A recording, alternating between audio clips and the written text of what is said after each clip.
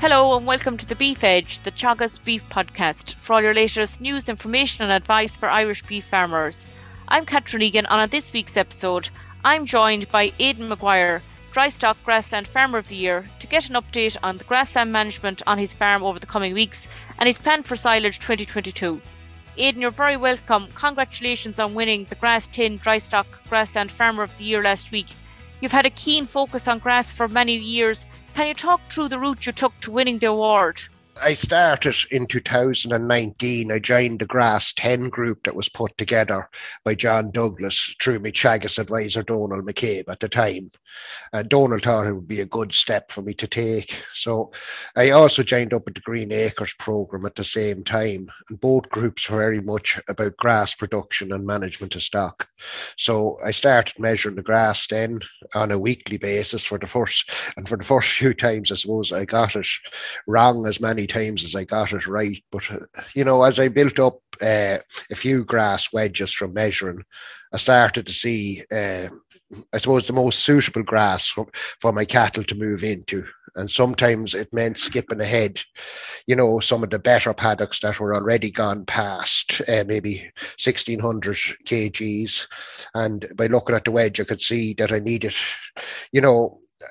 to skip them to get the 1,400 kg level that I wanted my cattle to be grazing. So that's, like through studying the wedge, I suppose, and measuring the grass on a regular basis. That's how I found out. That's how I got the most benefit out of pasture base and through measuring grass, So that worked well, and every time I measured, I got better. I got more accurate, I think, at it, and I made more use of the information. I suppose then it also gave me the option to take out bales as soon as I seen a surplus, which meant I maintained the quality of the swart and that, so... The fact you were measuring grass, you had a good paddock system in place. What layout of paddocks had you on the farm, or what benefit have you seen them to helping with your grazing management? Yeah, well, originally, now, I suppose for the last 20 years, I had large paddocks is what I had. I always admired my neighbours, my dairy farmer neighbour setup, and I created large paddocks myself. But I wasn't making the best use of them, so I really didn't understand how to make the best use of them. So with Green Acres, when I joined the Green Acres programme, we divided up the big paddocks into smaller, more manageable areas. And by doing that, it was like I got more land. I could see what could be potential silage 10 or 15 paddocks away from the grazing cattle. And I could also see where I might be a chance to cut back on fertiliser when the grass was growing at its best. The extra paddocks were a gift, really. And, I always knew I had options ahead of me to make the best use of grass and to help increase the cattle performance. I've put in a new central roadway this year, and it's a pleasure to move cattle to any paddock along it by myself. There's, it's getting to the right grass cover easily is fantastic. I have increased the size of some of my paddocks, which is probably going against the grain in a sense, but it just makes them easier to divide up equally. There are new ones are 1 hectare size paddocks with a central water trough, 190 gallon water trough. And from there, I can divide the paddock into 4 quarters. So each 1 hectare paddock has 3 gaps onto the central track, to help with poorer grazing conditions at the start, at the end of the year. It just makes the grazing of the cattle extremely flexible. And how long are the stock spending in the paddocks now? The cattle are spending approximately 2 days in each paddock, depending on the cover of grass and how well they're cleaning it out. Aidan, from a labour point of view, how has the paddocks impacted on management on the farm? The paddocks make it very, very easy to move cattle around. And, and when it comes to taking out grass for silage or that, it's the paddocks give you a great flexibility is what I'd say. And from a soil fertility point of view, what is the fertility status now on the farm and how have you got it to this point? Well, it's as good as I could ever hope it to be at the moment.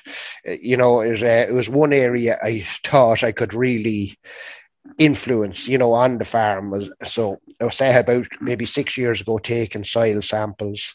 I started by spreading lime 2 ton an acre 6 years ago, and then another 2 ton an acre 2 years ago, and soil sampled again this year, which showed, pH to be at 6.4 to 6.9 in all the paddocks, which I'm delighted with.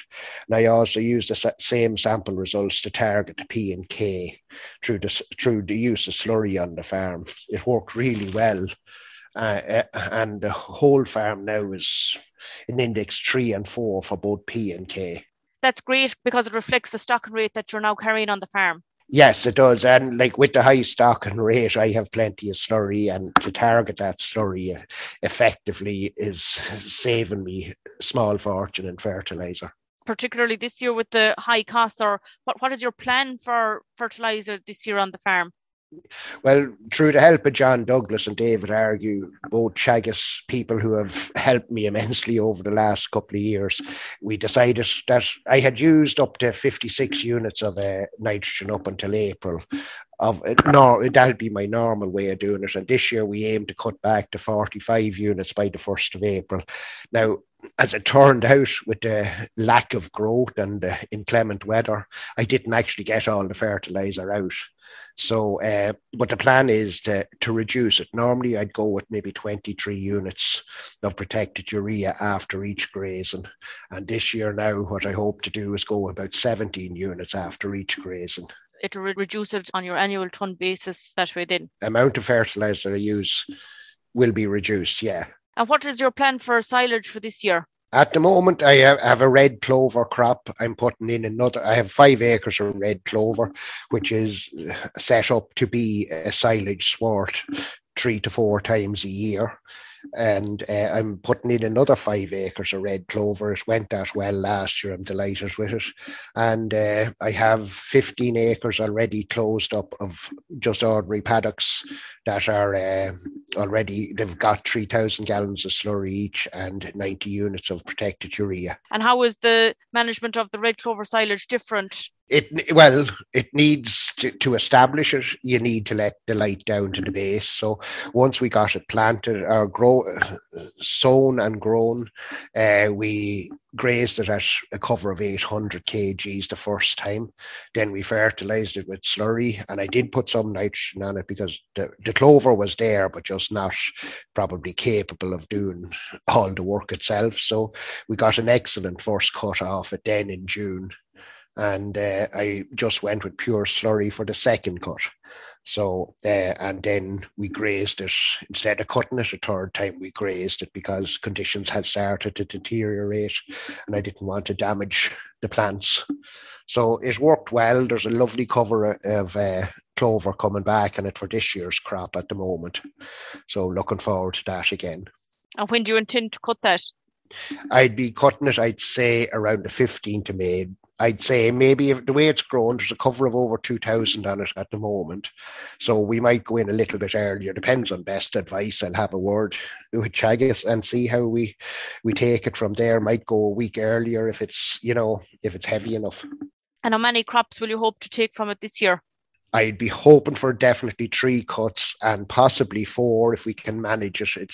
It is down to grass growth, and if it's more suitable to graze the last one, I will graze the last one because I don't want making wet soft silage. How have you found feeding that over the winter last year for your first year? I found that the cattle absolutely loved it, in the sense that it looked like that they ate less of it, but they were far more content on it.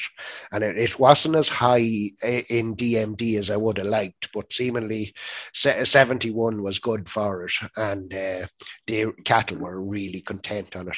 And the yearlings did very well. Coming out of the shed, they had achieved 0.7 of a kg over the winter. So that was just along with 1 kg of meal. So I was delighted with that. That's a great saving, Aidan, considering the price of meal next winter. Yes, that's why I am going with another 5 acres this year. That'll probably be all my farm can manage to be 10 acres of red clover. But because it's taken out of the grazing block, it will impact on maybe the number of cattle I carry, but it will also reduce my meal bills for the winter, which has gone to a stage which is very important now. Finally, Aidan, obviously you've been measuring grass for a number of years. For farmers interested in starting to measure grass this year, what advice would you have for them? Well, I personally think it was the single one. Nearly say the single biggest improvement I made to my farm was to actually measure the grass. To me, it feels like, I'm actually counting me money. And, when the grass is growing well, my business is growing well. You know what you have, what you can do with it. I used to think the center of my farm business was the farmyard, but from managing and measuring the grass, I now know that the driving force behind it is really and truly the fields of grass. So everything you feed in the yard is costing you extra money. The cattle feeding themselves in the fields are making it for you. That's great, Aidan. Thanks a million. Congratulations again. We look forward to an open day being held on the farm later in the year. No problem at all. Thanks very much, Catherine. That's all for this week's episode, and my thanks to Aidan for joining me on the show. You can catch up on all other shows and interviews from the Beef Edge podcast on the Teagasc website at teagasc.ie, or you can listen on Apple and Google Podcasts as well as Spotify. Don't forget to rate, review and subscribe so you never miss a show. For all other updates from our beef programme, keep an eye on our Twitter and Facebook pages. Until next time, I'm Catherine Egan, and thanks for listening.